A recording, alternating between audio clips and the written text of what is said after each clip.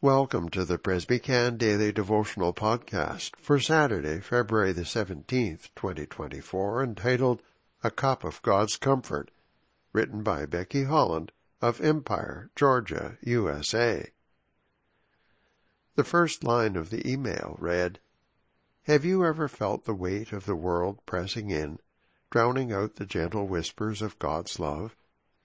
It was an email from a Christian clothing company, so I figured that it was some kind of pitch for a new brand of apparel that they were selling. I was wrong. It was a short devotional of encouragement for the reader. There was no sales ad embedded in the email, but there were two scriptures that were unexpectedly applicable to my life. Zephaniah chapter 3, verse 17 in the English Standard Version reads, "The Lord your God is in your midst, a mighty one who will save. He will rejoice over you with gladness. He will quiet you by his love. He will exult over you with loud singing." And Psalm 23, verses 1 to 3 in the Christian Standard Bible. "The Lord is my shepherd. I have what I need. He lets me lie down in green pastures. He leads me beside quiet waters. He renews my life. He leads me along the right paths for his name's sake." Life changed for me and my family in August 2023 when my daddy died. It was sudden and unexpected, as we were unaware that he had the lung disease that took over. Grief wrapped around us, as it does anyone who experiences the loss of a loved one.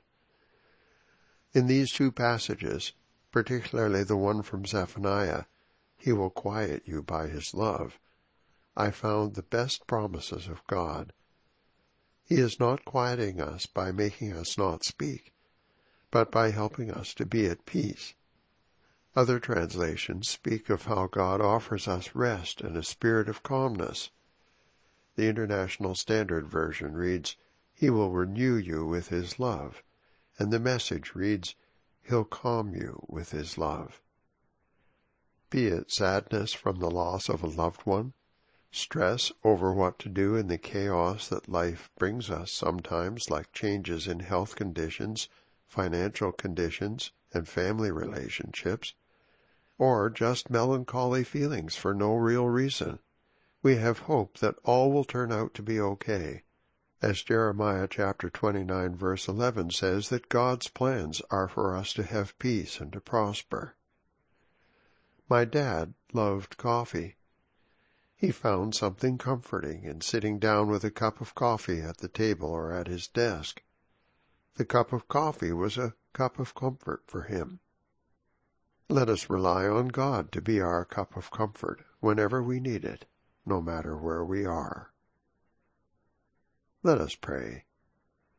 Dear God, thank you for the peace that you promise us and give us, and for quieting our hearts and minds during moments when we have allowed the world to overwhelm us.